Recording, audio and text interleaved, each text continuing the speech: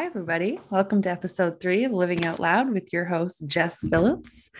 This is definitely going to be a special and interesting episode. There is nobody here for me to interview. It is just me, myself, and I, which I'm pretty excited about, but also nervous. It's something that I've wanted to do for quite a long time, probably about 6 years now. So kind of sad that it's taken me so long, but honestly, I can't thank you guys enough with all of your support and people listening and all of your feedback and also constructive criticism too.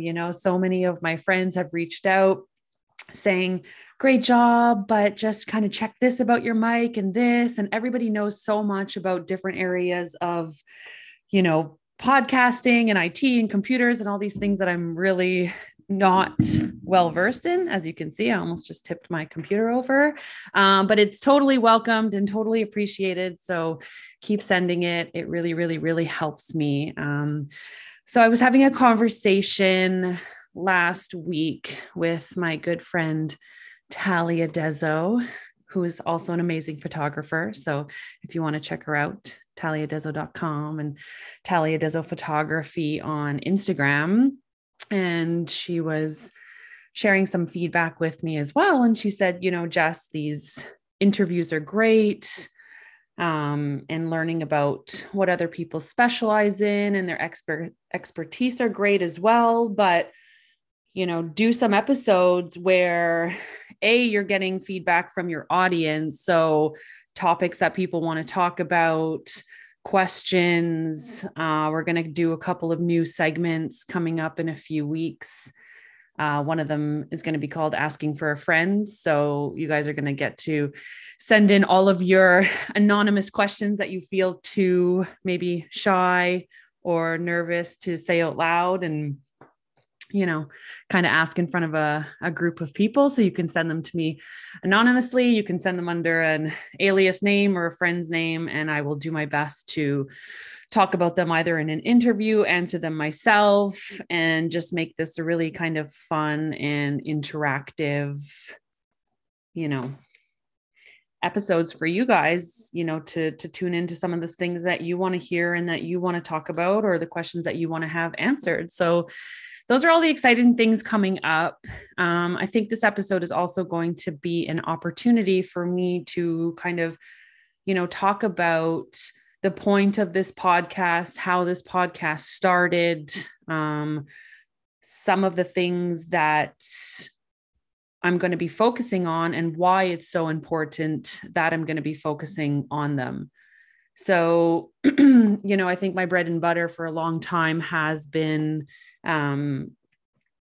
the specialty focus on addictions. And people often think of addictions and they think of alcoholism, drug addiction, but as the years have passed and after working with numerous people, I have come to understand that you can be addicted to absolutely almost anything, and I've seen some, very, very, very strong, debilitating, insidious addictions that people struggle with. And the sad thing is, and I think that it's definitely getting better, but the sad thing is that we're still not openly talking about a lot of them. So, besides alcohol and drugs, there's a lot of other things that people either come to me or that I've studied that can be addicted to, and those things can include food. I think, processed sugar and processed carbohydrate addiction is becoming a huge problem. And I think a lot of people are on the fence. I've also spoken to a lot of other professionals, so some psychologists in the eating disorder fields, some CBT therapists, and in no way am I saying, that my opinion on things are correct and this is the only way it needs to be. I am very, very, very well aware that I don't know a lot about a lot, but I do have a lot of personal experience with my own struggles. And also, there is definitely a common thread with the people that I work with. that also have very similar struggles. So when I see a lot of people suffering with the same thing, it definitely gives it a little bit more power for me. And I believe that it's something that needs to be examined and explored a little bit more.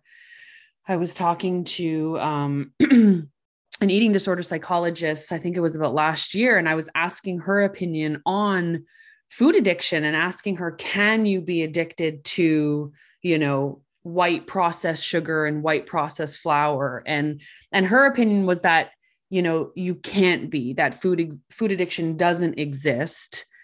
And then I remember speaking to another, it wasn't a therapist, but it was somebody in the nutrition field who very, very much believes in sugar and processed flour addiction. So it's definitely interesting to see everybody's kind of point of view. And I definitely respect everybody's way of treating. And, I always suggest to clients or to friends, do what works for you.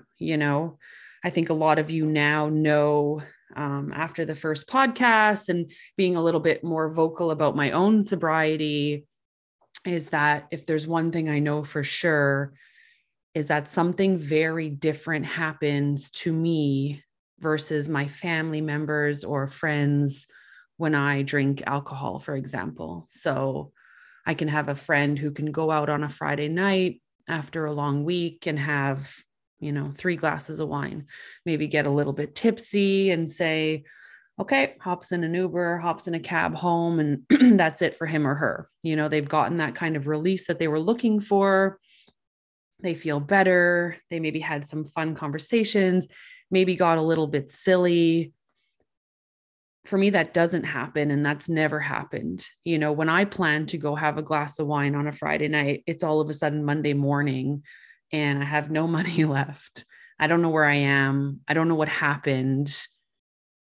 And thank God that there's a lot of other people that I've met that drink that way too. It made me feel much less alone in what was happening with my body in regards to alcohol consumption. So what I started to notice over the years was that people who had that similar experience with addictive tendencies, maybe alcohol or drugs, were also having that same experience with food, specific food. So specifically, the majority of the time, white processed sugar, white processed flour. And when they were eating these, I'll call them substances because I actually view them more as a drug now than anything else. When they were eating things like candy and sugar and ice cream and chips, it was this very all or nothing approach. So it was very interesting to see, especially people who were getting sober or in recovery or abstinent from certain substances. It was very interesting to see how quickly they were turning to the food. And then it made me start to think, okay, well, what's in this food, right? Because I never found myself binging on carrot sticks or celery. It was always, chips, candy, cookies, sugar, anything that made me feel, excited or comforted. And I never just want 2 chips. I want the whole bag of chips. So food has become definitely a hot topic for me that I'm going to focus on, in quite a few episodes going forward. And if anybody has anything that they want to talk about or any specific ideas or questions, I'd be more than happy to answer them and explore them with you anonymously, of course. And we're going to start to interview some really cool and interesting people in all different fields, because again, I think recovery from whatever substance or issue has to be about finding what works for you. And, what works for me, total abstinence from alcohol, drugs, cigarettes might not be the way for other people, but I definitely know that it has afforded me a way better life than ever trying to control these substances. So going forward, we're going to hear from people who believe in an abstinence-based model, even when it comes to food, sugar. And then we're going to hear from people who might use techniques like cognitive behavior therapy, moderation. You hear things like the 80-20 rule in terms of food, be nice and clean during the week, Monday to Friday, loosen up, have fun with your friends on the weekend, and then hop back on the horse on Monday.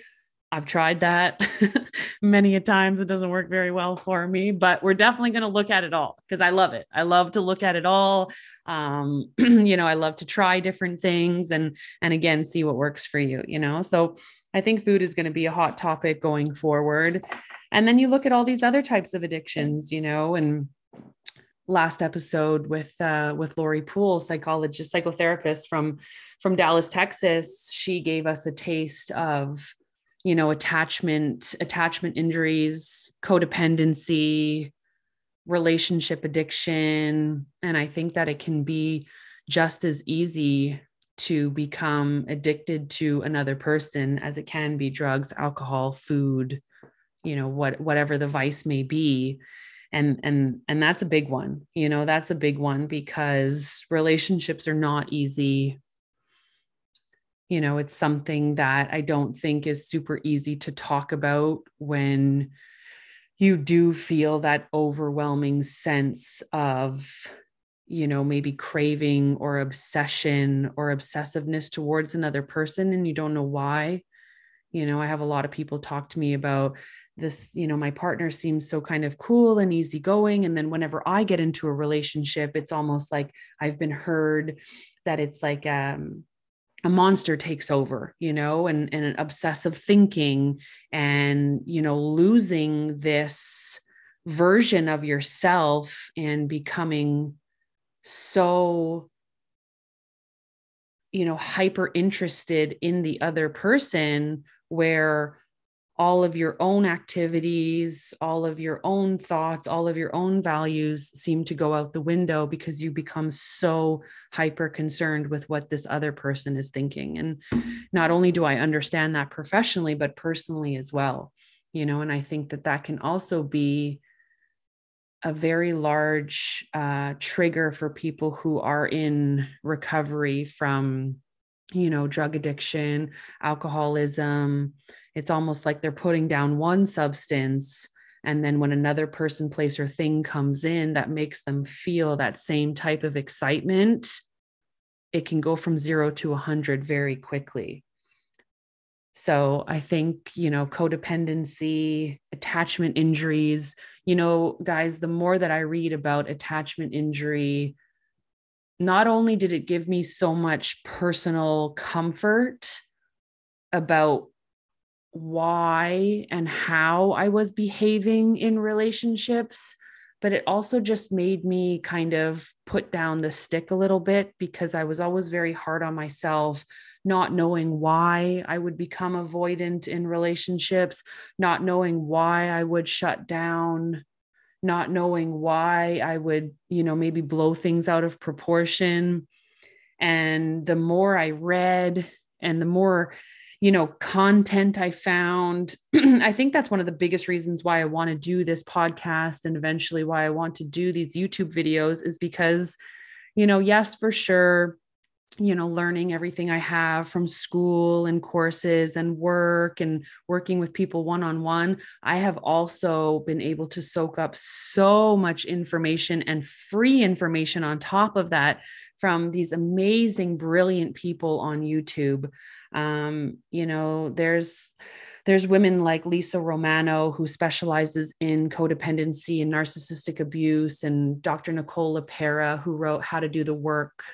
She goes under the holistic psychologist handle on Instagram and YouTube and Facebook. And they're just brilliant. They're just brilliant people who specialize in these different areas, but have taught me so very much along the way and has also helped me, feel less shameful and guilty about why I was showing up the way that I was showing up in certain areas of my life.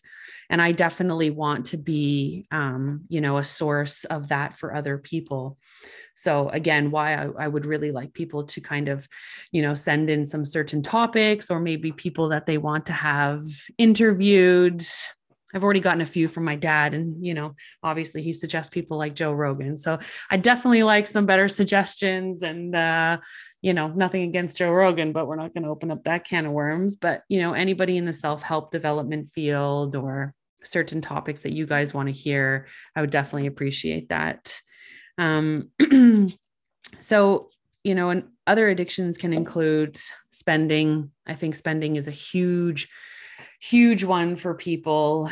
Again, not feeling settled inside can often translate into all kinds of ways for us to, I've often heard of it as called as falling asleep, right? You may have heard of it as blacking out, becoming unconscious, just really wanting to numb out. And people can do that in a multitude of different ways. And I think more and more I see today is, all of those commercials when we're sitting on social media or scrolling online, and you see these advertisements for all kinds of stuff. And within the click of a button, you can have a full course meal show up at your door and not even have to talk to the person, and they'll just drop it at your door. Or, buying stuff on Amazon, or just going to whatever mall it is. And yeah, definitely probably feeling better in, within the next hour. But then after that it's that same cycle of guilt, shame, fear, remorse sets in, whether it's food, whether you're coming down from a person, whether it's shopping, you name it. And, we can go into all kinds of different areas with addictions, but that is definitely one that I want to focus on going forwards. And, I think this is also a time for me to finally just talk about, how I got here, who I am, who I help going forward, and what are some of the things that I'm truly passionate and that I truly want to help people with. Is that fundamental idea of, self-soothing and knowing how to feel okay within your own skin without having to reach for anything. And I remember feeling so different as a kid, because I would look around at these other children and I would think, damn, like everybody just looks so comfortable, and they're running around and they're playing with other kids. And it was almost like there wasn't a thought going through their minds, and they just knew how to do everything. And if there's one thing that I remember as a child, was being notoriously stuck in my head, having these very serious thoughts as a kid, where I don't assume that you're supposed to have such serious thoughts, and being very nervous about what other people were going to think, and being very nervous in my own home, and I never realized that either. I always just felt this sense of unease and very uncomfortable, and never really comfortable to tell people how uncomfortable I was feeling, because it felt so odd. And I already kind of felt so left out in my own thinking that I was almost ashamed to talk to anybody about it. And the more that I study today and the more that I read, the more I understand that when a child doesn't feel comfortable, say from 0 to 8 years old, the probability of you feeling uncomfortable as an adult becomes quite high. And what I've come to learn as secure attachment as a kid, feeling at ease with both parents, at ease with your friends at school, at ease with your teacher. And then life just seems to flow a little more. And not saying that secure people don't have the same life issues as other people. Of course they do, but there's not that sense of, that anxious impending doom, or something bad is right around the corner, or just that feeling of feeling very unsettled a lot of the time. I don't think that secure people often experience, so when that follows you all through elementary school, and I remember getting to high school, and I remember my mom, and my mom just did the best with what she knew how to do. and her putting me into an all girls private Catholic academy a year early seemed like the best idea. And and I couldn't express how nervous I felt. I couldn't express the paralyzing fear that came over me at that time. And I remember just being so nervous, even to hop on that train or that bus just to get to school. And I would be so nervous to the point where I would almost throw up when I got to school. And I don't really know what I was so nervous of. You know, I was pretty social. I looked quite confident on the outside. And I just really felt like something bad was going to happen, or this idea of it was almost like an imposter syndrome at such a young age that I was going to be found out for what, I'm not sure, but I knew people were going to find out and either call me out or reject me, or it was a really, really, really awful feeling. And I remember during that time, my first attachment to food developing, because I received such a comfort after feeling so nervous all day that when I would reach for the food in the evening, it was like magic. It was soothing. It was safe. It was something I could do by myself. It was something that I could do in secret. It was just beautiful, you know, and it became my thing and my way to calm myself down. But it also became, you know, quite secretive quite early because I had such a healthy household. You know, my father was an athlete, my brother was an athlete. My mom always looked the part, tall, thin, beautiful, always took care of herself. And there really was none of that junk to be found in the house. So I remember already at such a young age, 10 or 11 years old, going to pretty extreme lengths to, you know, acquire that food, find it, hide it, know that it was there for the next day when I came home from school. And even just the thought of knowing that it was there produced enough of effect for me to feel quite calm and have something to look forward to. And with speaking with many, many, many people along the way, addicted, non-addicted, secure, anxious, avoidant, I know a lot of people don't have that experience with food or with substances. And that's how I very much believe in abstinence for myself, because I was never eating, you know, for the energy. I was never eating, you know, just to get fuel and move on with my day. I was eating for effect, and I was eating certain foods for effect. But obviously I didn't really know that that was happening at that age. And that really escalated quickly for me. You know, I remember by the time I was taken out of that school and I was put into a public school, I had gone through puberty at the time. I had gained a ton of weight, and it was just such an uncomfortable time. And it's so interesting looking back to see how my mind was working. And I thought to myself, okay, well, food's not working for you anymore. So what's the next best thing? And it's so crystal clear for me looking back now on the history and the development of my addiction and how it's morphed into many different sources for me along the way. But as soon as I decided to put down the food and I wanted to, you know, maybe look a little bit better, fit in a little bit more, it was grade 9. I was looking around at all the other girls, seeing what they were wearing, how they were dressing. And I was like, oh, girl, you better change something quick.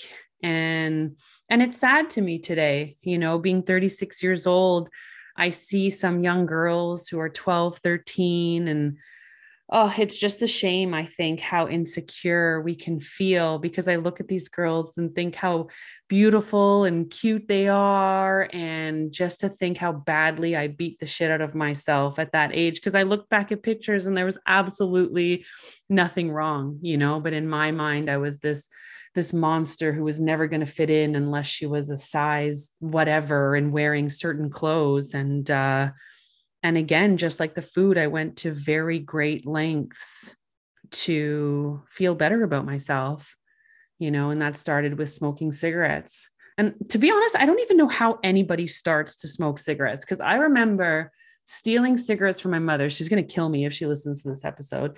Stealing cigarettes from my mother. She smoked Craven A.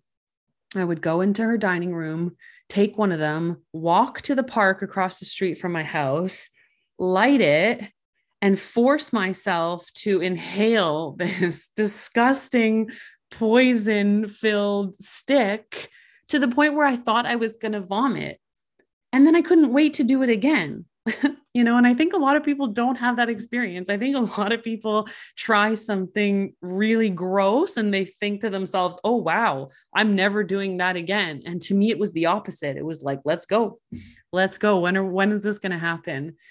And it started with that, and then it started with smoking pot. And then it started with drinking and controlling the food.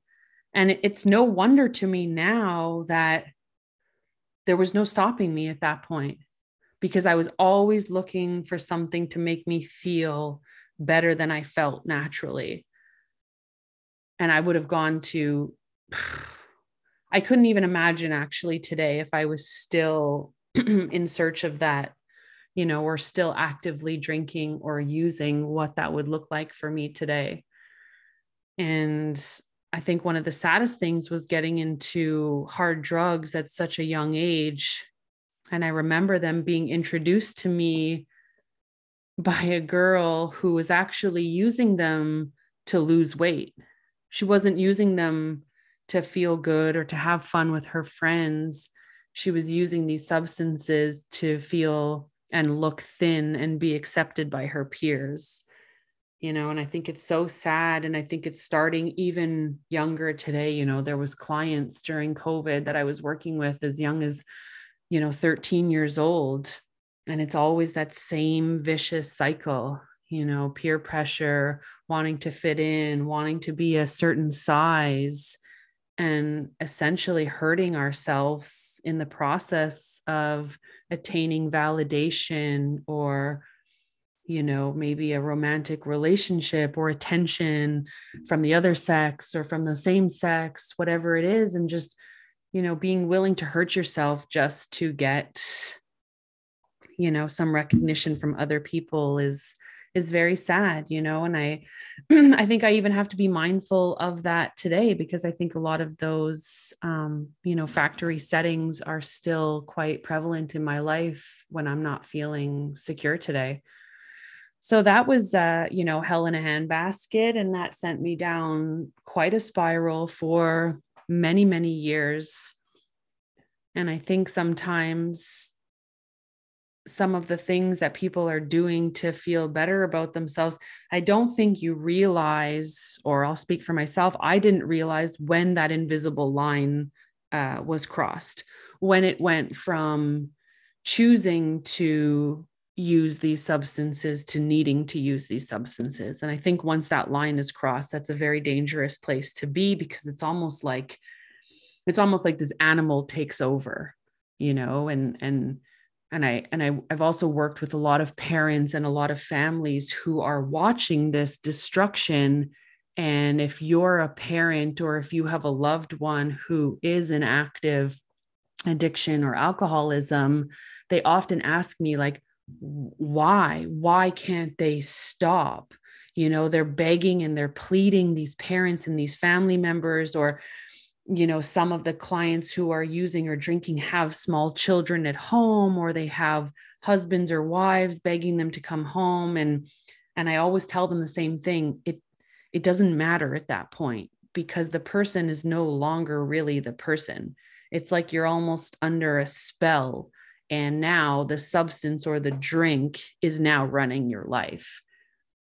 And I think a lot of the values that the person had, maybe when you met them, are currently not there. They're still there underneath. But when you're in active addiction, it's very hard to put your values first. You become a slave to the substance, or you become a slave to the alcohol. And that's what's driving your choices and decisions each day. And things like spouses or kids or mortgage payments or job, traveling, all of those things get pushed aside. And it's sad for the families because they think to themselves, well, if he or she loved me, they would stop. If he or she loved their children enough, they would stop. If they saw the importance of us about to lose our home, they would stop. But actually, that's not true. They don't stop for those reasons, because if they did, then you wouldn't see any of the tragedies happening, or, rehabs wouldn't exist. A lot of people ask me, Jess, do I need to go to rehab? Does my spouse need to go to rehab? And I think some people do and some people don't. I think rehabs are extremely important for people who need to be removed from their environments. Some people need, 30, 60, 90 days away, lock and key from the alcohol or from the drugs to stop.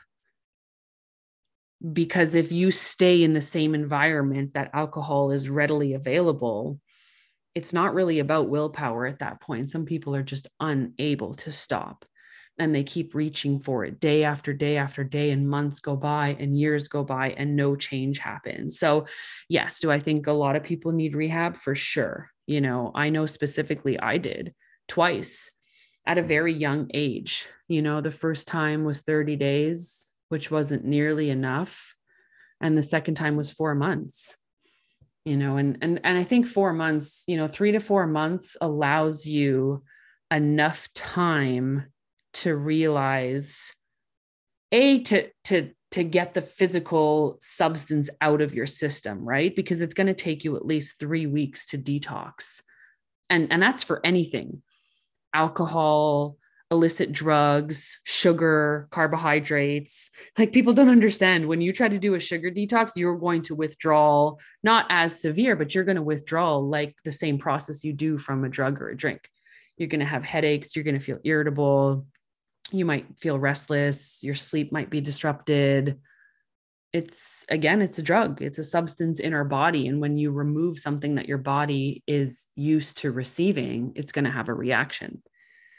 And that last 4 month stint for me was a long enough time to physically detox, B, start to feel some of the emotions coming up that I had been stuffing for so long, and C, enough time to realize, holy shit, there are a lot of other people out there that drink and use like me, that feel like me, that feel as insecure as me, and are just as lost as me. And I didn't know that before. I really felt like the oddball in my family. I felt like the oddball within my friends, within whatever job I had at the time.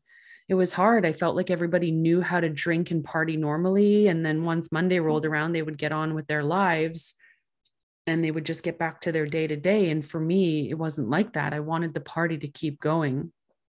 So those were the benefits of being put away into a treatment center. And then there's certain people, who are drinking or using, and despite the booze or the drugs being around them, they're able to stop and to gain recovery or to gain abstinence, whatever that's going to look like for them. So, I don't promote either way. Again, at the end of the day, this podcast and these episodes are going to be about exploring all different avenues and finding out what works for you. Because if there's one thing that I truly know, is that you can't convince anybody of anything. You have to be at least 10% willing to change your life. Because if I was going to be forced into both of those places and then forced to recover, I'm quite defiant by nature. So I don't think that would have worked very well for me. So it's really about kind of combining that, however small amount of willingness you can muster up, and then figuring out, that course of action for you and what that's going to take. So when I came out of that treatment center, I was 21 years old, and it was the first time I had been sober, really sober, I think I had tried maybe like to get a week or two before that, but I was always smoking pot or maybe taking a pill or whatever it was. But this time I was sober, sober. And I remember getting out at 21 and thinking it was almost like this kind of pivotal fork in the road, or this make it or break it moment where I could clearly see what was going to happen if I continued doing the things that I had been doing before. And I cherish that moment because I don't know how many people get that moment often. I had always been surrounded by older friends, and I started to see some of this destruction that alcohol and drugs, the effects that were having on their lives.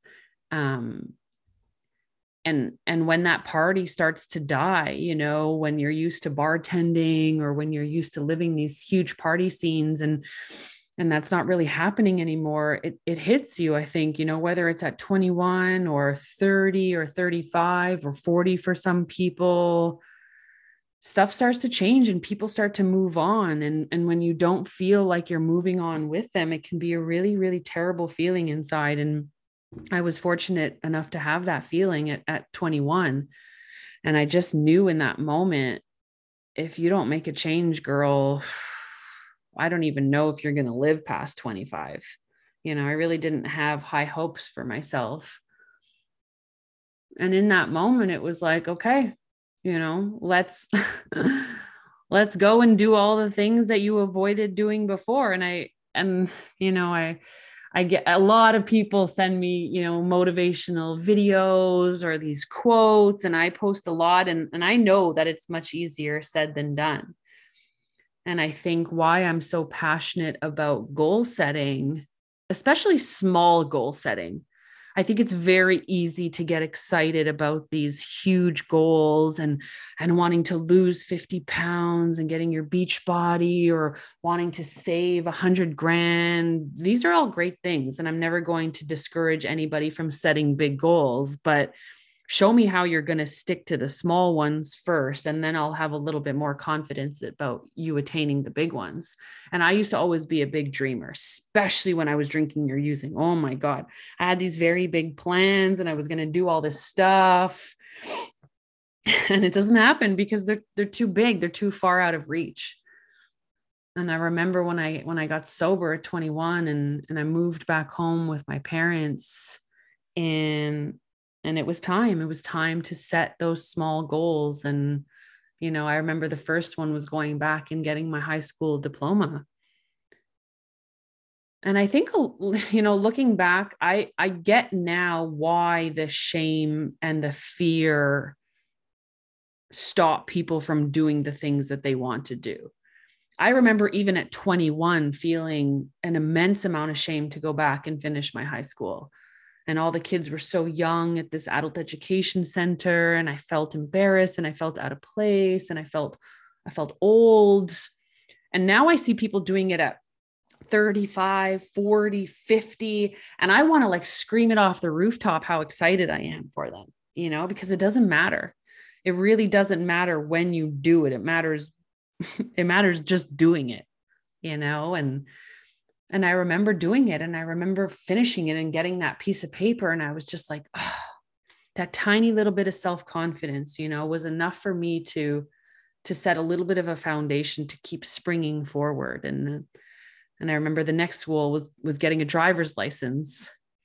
And I'll never, ever, ever, ever forget that experience. I think I was 22 by the time I went back to go and do it. And my dad took me and he drove me to Valleyfield to do the exam. And I practiced so much and I was so nervous. And I aced, I think it was the parallel parking or the backwards parking. I can't remember it. And she just looked at me and she goes, "You did it. You passed. Good job." And she signed this little piece of paper, and I jumped out of the car and I kind of was jumping up and down, and the look on my dad's face. And I think that on top of sobriety and on top of feeling good about some of those decisions, it's those very small moments that I'm going to cherish forever and look back, because that was an experience that I think a lot of people might have at 16 years old. And I got to relive it at 22, and again, whether you're living it at 22 or 32 or 42, it doesn't matter. It's about how special the moment was and how proud my dad was of me and driving back home and him letting me drive his car. And it was like, I got to relive that time that I was blacked out. I was a zombie. I was a total zombie throughout all of those experiences. And not to mention how my parents probably felt at the time, not being able to experience those things with me, and maybe losing hope that we were going to ever experience those things together. So, that was a definitely special moment. And then I just kept going from there, and the next step was, okay, what are you going to do with your life? And I really had no idea. And I have so many people that I work with that tell me the same thing. Jess, I have no idea what I'm going to do with my life. And I don't know. I don't know if there's these lucky people who have these childhood dreams of becoming a doctor or an engineer or a vet, and they just go for it. I think I know a few of them, and I think it's great. But I sure as shit didn't. I remember me and my best friend wanted to start a bakery when we were kids called the Hunkabunks. And that was my wild idea, and I didn't even like baking. I didn't even bake. I didn't practice baking. It was just another kind of wild pipe dream that I had in my head that I didn't put any work towards. So, if you're listening to this, or if you're feeling that way, and again, doesn't matter whether you're 20, 30, 40, or 50, if you don't know what to do with your life, there's no better time than to start figuring it out. But now, and I remember applying to university almost as a joke. Like I really didn't even think I was going to get considered. And I had to apply as a mature student because I never went to CEGEP. And in Quebec, if anybody's listening outside of Quebec, you have to, I think it's 3 years of CEGEP, and then you go to university here. It's not like in the States where you just go from high school to university. So applying to Concordia, and I remember standing outside of my rehab. I had gone back to visit or to do a group session. And I remember standing outside with my counselor, and I got the email from Concordia, and the first word was congratulations. And if you're ever waiting for an acceptance letter and you see that first word, you're gold, and I was crying tears of joy. And that was the very first time I had ever cried tears of joy. I only thought stuff like that happened in the movies. I wasn't attached to my emotions enough to ever feel that much pleasure or excitement that I were to cry. And the fact that it happened right in front of my counselor was another kind of, one of those beautiful memories that I got to store. I remember getting to Concordia and I took problems of philosophy. It was my very first class that I picked. I don't know why. My teacher, I couldn't even understand what he was trying to say. It was this huge auditorium with all of these kids. I felt so awkward. I didn't know where to sit. I didn't know what I was supposed to be doing. And I remember he was talking about this table, and he was asking us, is the table there or is it your perception of the table? And I literally checked out mentally. And that's the thing with me. If I find something difficult right in the beginning, I get this kind of fuck it moment. And I say, I don't want to do this. This is too hard. I'm never going to be able to do this. And I remember I failed that class. I got an F. And then I took another class and I got a D. And then I took another class and I got a C. And I remember after the first term was finished, I got a notice from Concordia saying that I was on probation because my grades weren't high enough. And I remember sitting in my dad's office in my parents' house in tears. And I said to him, I'm quitting. I'm not going to continue.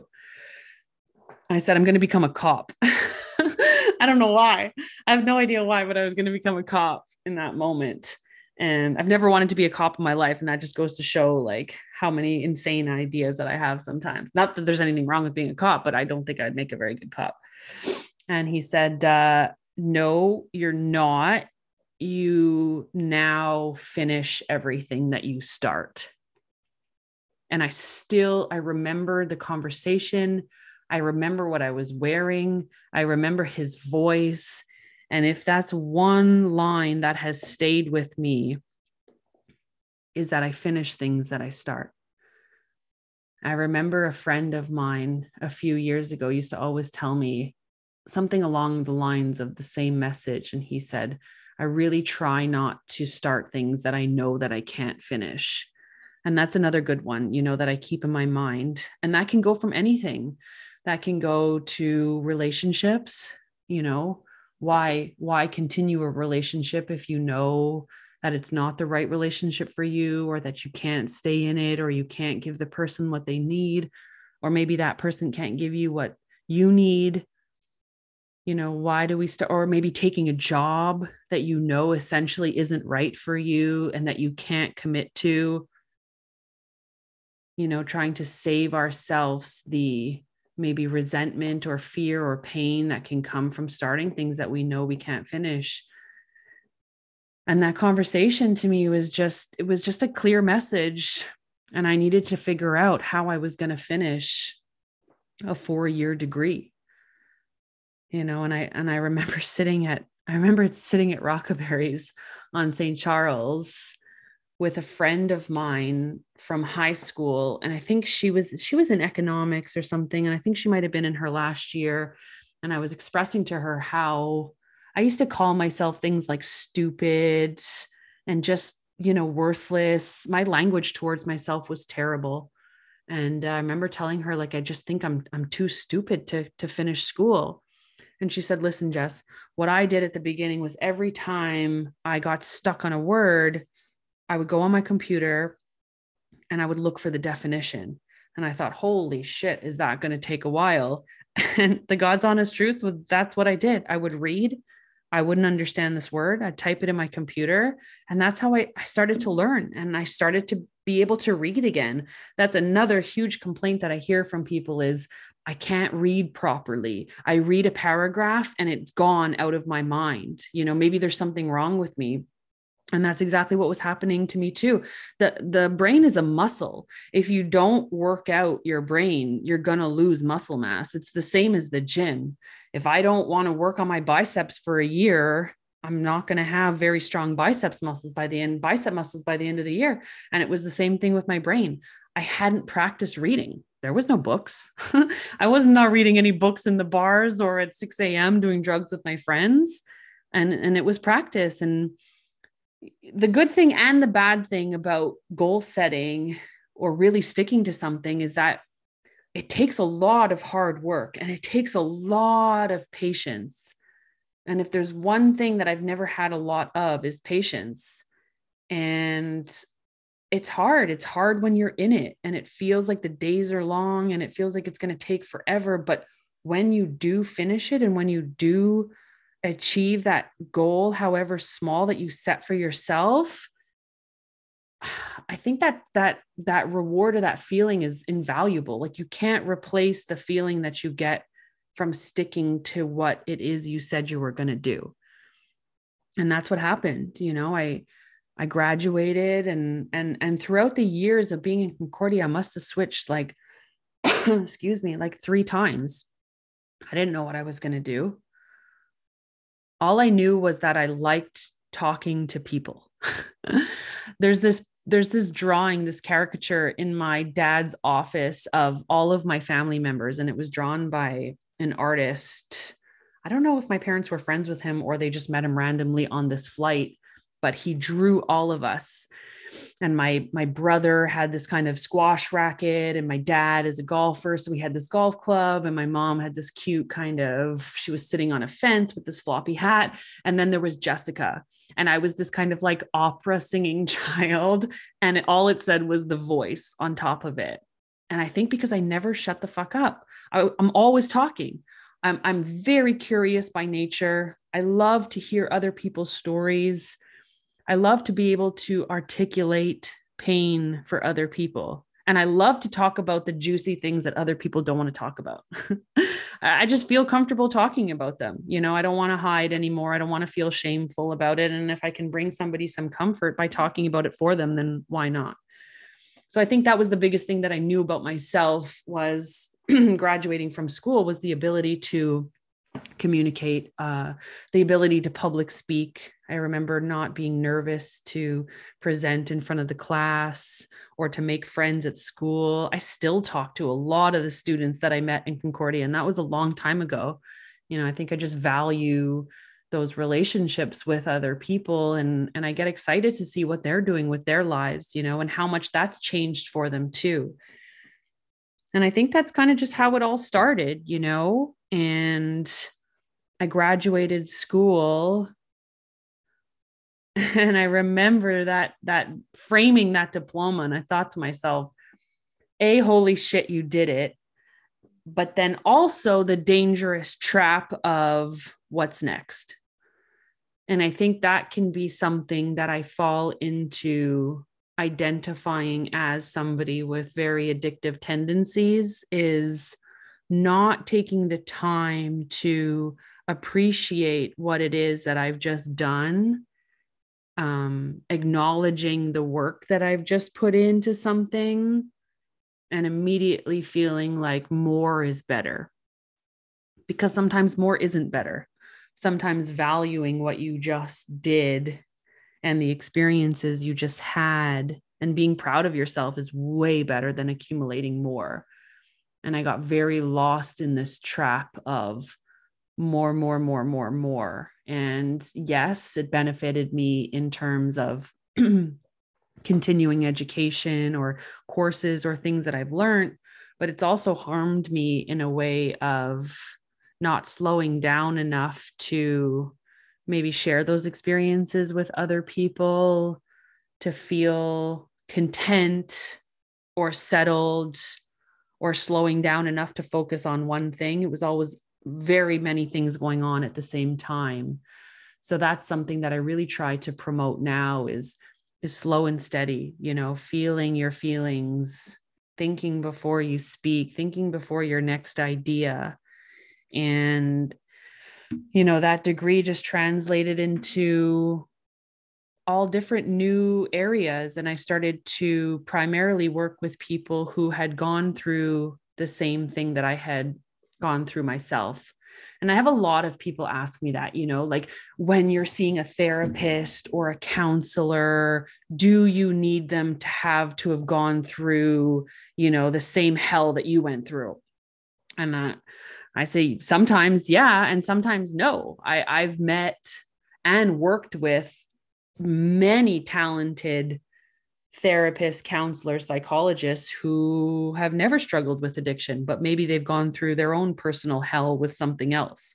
I think at the end of the day, if whoever it is you're working with has enough empathy and understanding and can connect with you on a level that you need to connect with, then it doesn't really matter if they've gone through the exact same situation.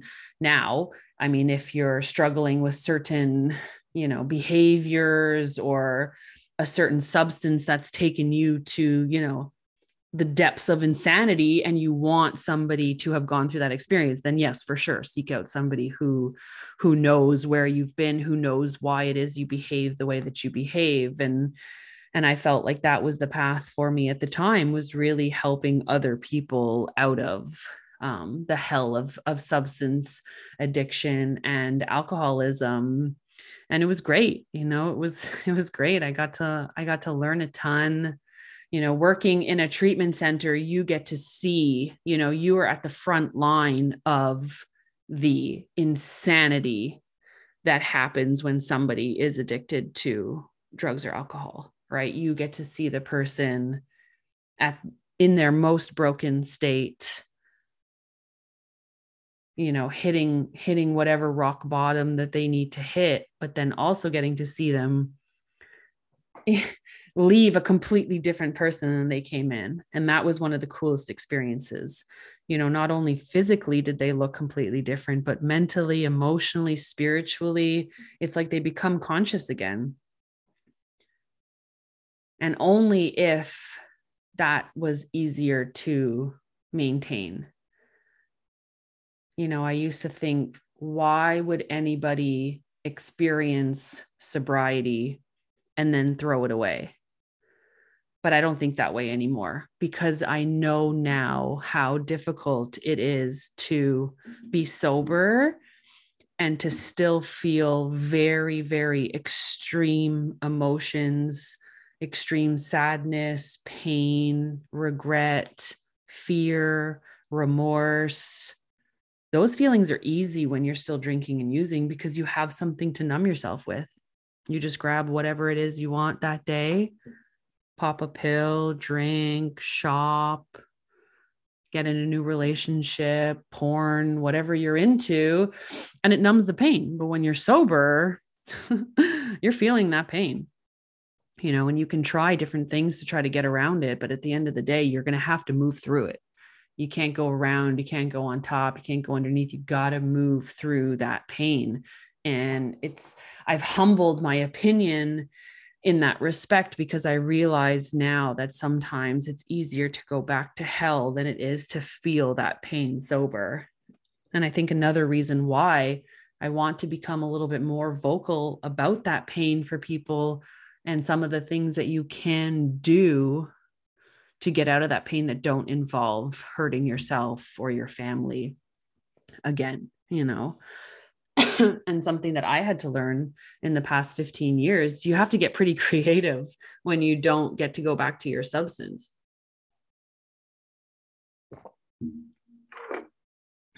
So seeing those experiences in that rehab, and seeing a lot of people, I used to hear things like 3% of people stay sober, or less than 10% of you in this group are going to stay sober. And I used to think like, whoa, that's really dramatic. Like, let's give people a little bit more of a chance. But the sad, ugly truth is that is wildly accurate. I'd say it's around 3%. There's one other person that I know is still sober from my group, maybe 2 in 15 years.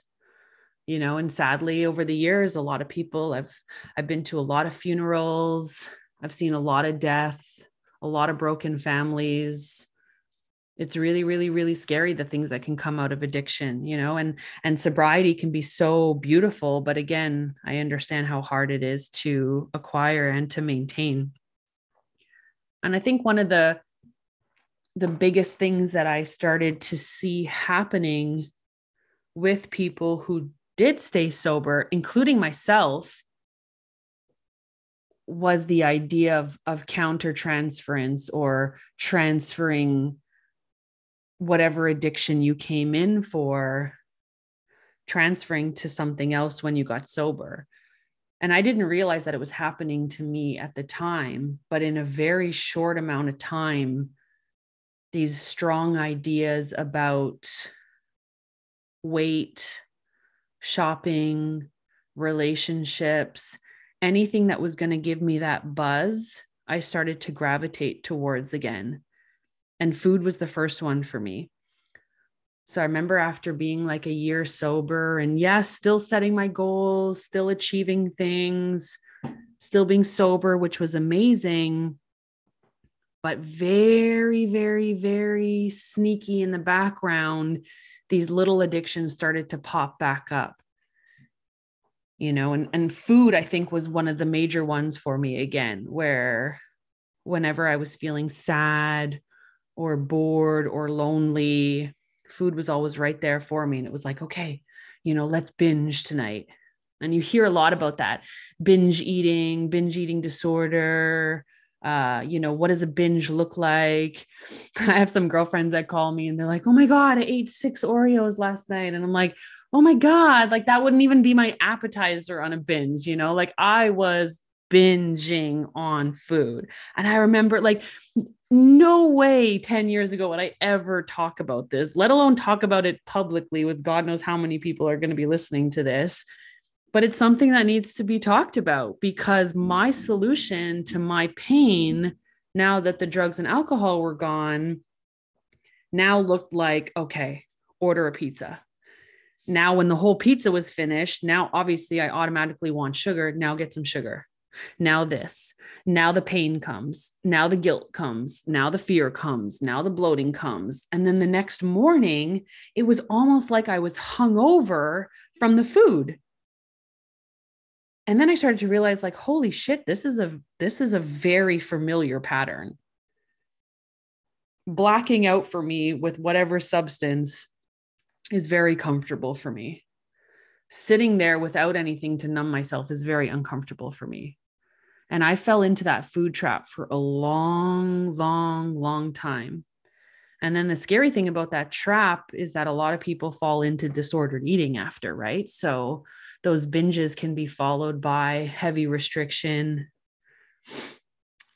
Excessive working out was a bad one that I fell into, having to burn off what you ate the night before, which is not the point of exercising.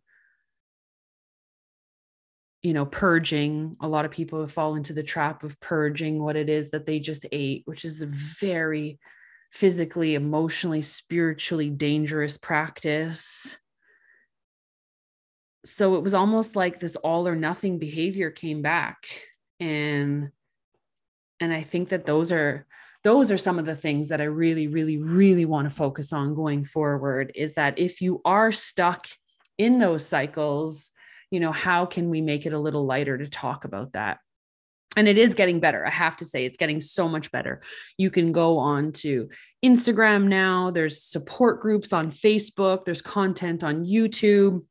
And people are outwardly talking about binging and how not to binge and how to properly eat during the day, that you feel satiated enough that you don't have to binge, but definitely want to continue to talk about it. And if that looks like me publicly being vulnerable about some of my binges, I'm okay with it. I'm okay with it now. And I'm also okay with it now because I'm not stuck in it as much anymore.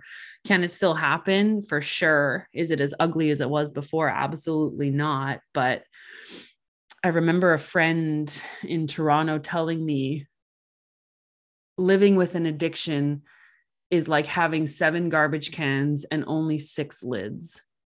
So you're constantly trying to cover these things, and one is always popping up. And I know that to be true. I know that to be true because my mind is hardwired to solve my problems in a very addictive way. So that's when I started to get passionate about, food and fitness and eating well, like eating and not dieting, eating properly for your hormones, for your testosterone levels, for men, eating food for your brain that supports your brain function. We were never taught, or I was never taught any of these things. It was like eat sugar-free, low-fat fucking rice cakes and you'll be thin. And then I eat 30 rice cakes and I'm hungrier than I was before I ate the rice cakes. None of it made sense, especially if you grew up in like the 80s and the 90s, that low fat, low sugar, era that came over us was probably the most dangerous thing to happen to the nutrition industry. And it screwed a lot of people up, right? We didn't talk about eating heart healthy, brain healthy fats and omega-3s and fish oils. And thank God we know a lot more about that now. But I was always eating to try to keep myself thin, not keep myself healthy, not keep myself happy, not keep myself stable, keep myself thin. So I got very passionate about what are some of the foods that I need to not only feel better, not only feel less inflamed, not only lose weight, feel more physically fit. But then I started to realize, holy shit, I don't feel as anxious or depressed when I eat a certain diet. And I think that that's when everything shifted for me. I was about 27 or 28. I had just quit smoking, which was like probably my last vice. And when I quit smoking, holy cow. I don't know if you can quit smoking and not gain weight. I'm just going to say that to anybody who's thinking that they're struggling with quitting smoking, that all they want to do is eat. I say eat, like just eat, gain the weight, because you can lose the weight. You can't really lose the effects of the damage that you're going to do to yourself by smoking long-term. So I was whatever, 27, 28, must have packed on like 30 pounds instantly. And that's when I was really like, okay, this whole kind of yo-yo up and down, all or nothing thing, I've got to get a better handle on this going forward. And that's when I started to study holistic nutrition. And man, did it open up so many doors.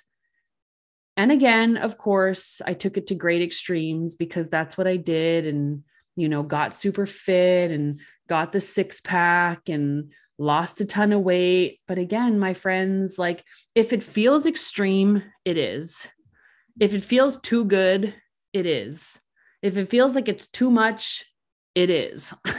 Like trust yourself.